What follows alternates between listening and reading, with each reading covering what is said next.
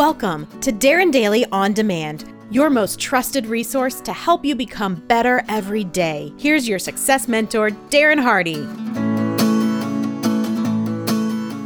This morning, we're going to rock your world. I want to help you remove the number one barrier impeding your progress and robbing you of massive chunks of your time.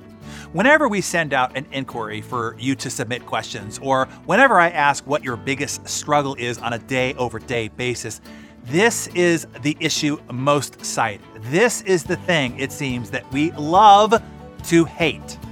What is it that you ask? Procrastination. Procrastination has always been viewed as a form of laziness, lack of discipline, or poor time management skills.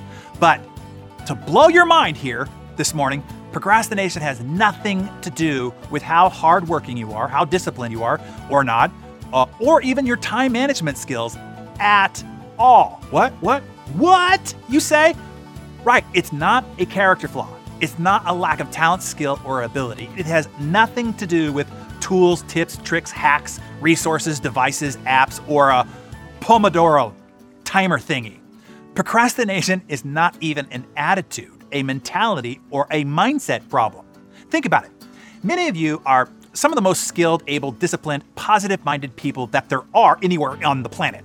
You read all the books, the blogs, the articles, you know all the tricks, hacks, and have all the apps, and yet you still procrastinate. So why? What gives? Well, here's why. Drum roll, please. Because procrastination is not mental. It has nothing to do with what you know or the strength of your character. Procrastination is emotional. What's blocking you is not that you don't know in your head what to do. What's blocking you is not the lack of the right tool, app, software, timer, or planner. What's blocking you is not a lack of character, discipline, purpose, or a compelling why. What's blocking you are your emotions. Emotions of self-doubt, fear, uncertainty, insecurity, or emotions of boredom, anxiety, stress, frustration, and beyond. There's a lot of research on this now, and I don't know why it took so long for researchers to finally figure this thing out of what's been constantly plaguing, hampering, and derailing human progress for so long, except for the fact that they procrastinated on this. But now, finally, the conclusion is, quote, procrastination is an emotion regulation problem, not a time management problem, says Dr. Tim, professor of psychology and member of the Procrastination Research Group at the University in Ottawa. The Procrastination Research Group, who knew that there was such a thing. Can you imagine that work culture? Hey, Tim, did you finish that report? No, I haven't gotten around to it. Good job, Tim. You're doing great. Anyway, I digress. What they finally got around to discovering was procrastination can be understood as, quote, the priority of short-term mood repair over the longer-term pursuit of intended actions.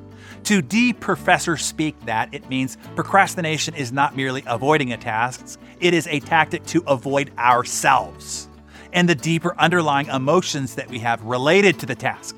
Things like self-doubt and fear and anxiety and stress and the rest. The more we will prioritize satiating our mood rather than attacking the work, depending on how much emotion we have around it. Like this, you have a writing project to do, a marketing campaign to write, a presentation to build, a big project to design and plan out, whatevs. You sit down to a blank Word doc after you finally even got yourself to do that. Then the emo monsters start bubbling up inside. Ugh, writing is so hard.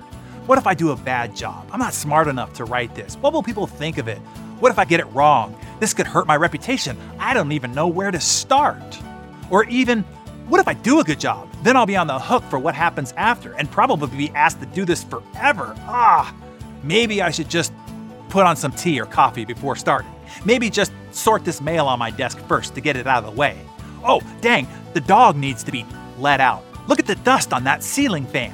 I gotta get up there and get that off. Oh, I just remembered an email that I forgot to respond to. 12 more have come in.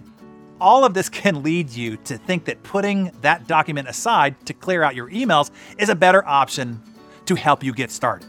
But of course, this only compounds the negative associations we have with the task. And those feelings will still be there whenever we come back to it, along with the increased stress and anxiety and feelings of low self-esteem, and now some added self-blame. To add insult to injury, now a vicious cycle has begun. In the immediate present, putting off a task provides relief, which is a reward for procrastinating. And as another of the smart PhDs said from the Procrastination Research Group, quote, as we know from basic behaviorism that when we are rewarded for something, we tend to do it again. And this is precisely why procrastination isn't a one-off behavior, but a cycle, one that easily becomes a chronic habit. She adds, people engage in this irrational cycle of chronic procrastination because of an inability to manage negative moods around the task. So procrastination isn't so much about our ability to manage time, but a form of escapism to cope with challenging emotions and negative moods brought on by certain tasks. And over time, chronic procrastination not only has productivity costs, but measurably destructive effects on our mental, psychological, and physical health. Okay, now that we know the actual cause of our procrastination woes, that it's not a work or a time management issue at all, but an emotional and self-management issue, in our next session, I will give you 3 of the most effective ways that you can better regulate and work around the emotions fueling your procrastination. That it is the ones that are constantly derailing your progress, killing your momentum, and sabotaging your dreams. So I'll see you right back here tomorrow for that. Don't procrastinate. Don't be late. I'll see you mañana.